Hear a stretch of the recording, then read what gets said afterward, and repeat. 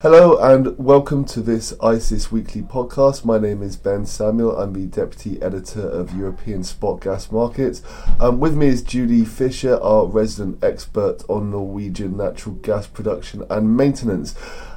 So Julie, this week the sort of maintenance season has kind of kicked in earnest in Norway. Up until now all of the sort of supply disruptions have been fairly minor, but this week quite a lot of capacities come offline. Tell us about how that's affected the market. Okay, so starting on Saturday we had the first big annual maintenance event in Norway. So that was the Kollsnes processing plant came offline. That takes 144.5 million cubic meters per day of potential Norwegian gas exports out of the market, which is that's a lot of gas. Also at the same time, two unnamed fields are offline. But they're fields that feed into Kollsnes, so they're really not affecting the market. In addition, it's just that if you're taking a plant offline, you might as well take off the fields that would feed it at the same time. And basically, this happens every year. It generally leads to a bit of a price readjustment. So at the beginning of the maintenance, the prices will jump up a little bit.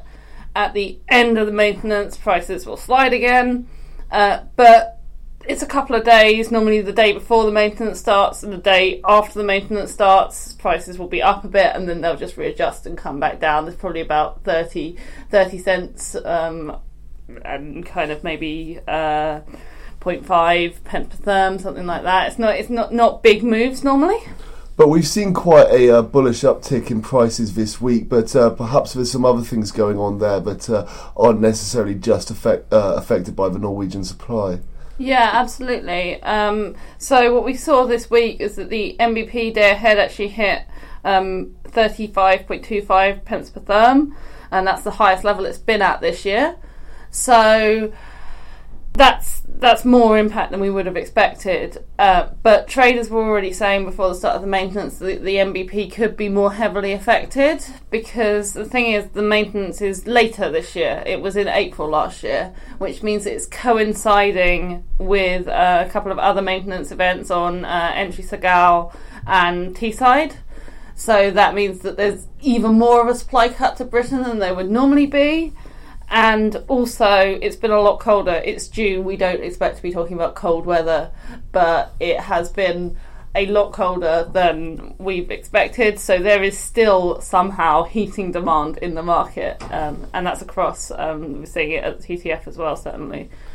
Okay, yeah, that's pretty unexpected. And also I gather there's been a bit of a rally on Brent crude as well, which has maybe played into some of the gains sort of mainly on mainland Europe, I guess. Yeah, absolutely, especially kind of mainland Europe. They've been talking about Brent a lot this week. I think Britain has maybe been a bit more preoccupied with all of the maintenance going on there, but definitely at the TTF, the prices have been strongly following moves in Brent crude, and there was a OPEC meeting yesterday, which is a meeting of kind of oil producers to talk about supply situation.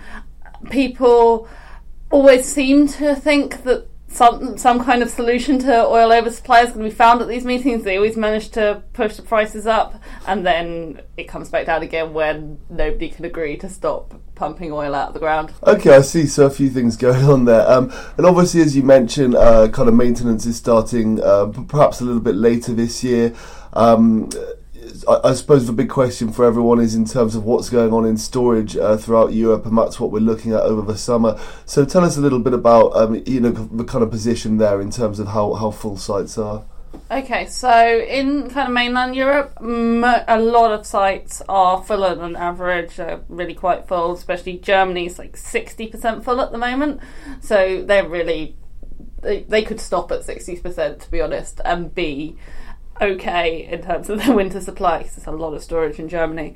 But this is another reason why Britain's maybe even more affected by this maintenance, because British storage, while it's more full than it was this time last year, it was only about 30% full at the start of the maintenance, and that's quite significantly behind countries like Germany. So yeah, there's a bit of disparity there. Okay, I see. Well, thank you very much for that, Julie. This has been your ICIS Weekly Energy Podcast. Go to icis.com for more podcasts and other information. Thanks very much. Bye-bye.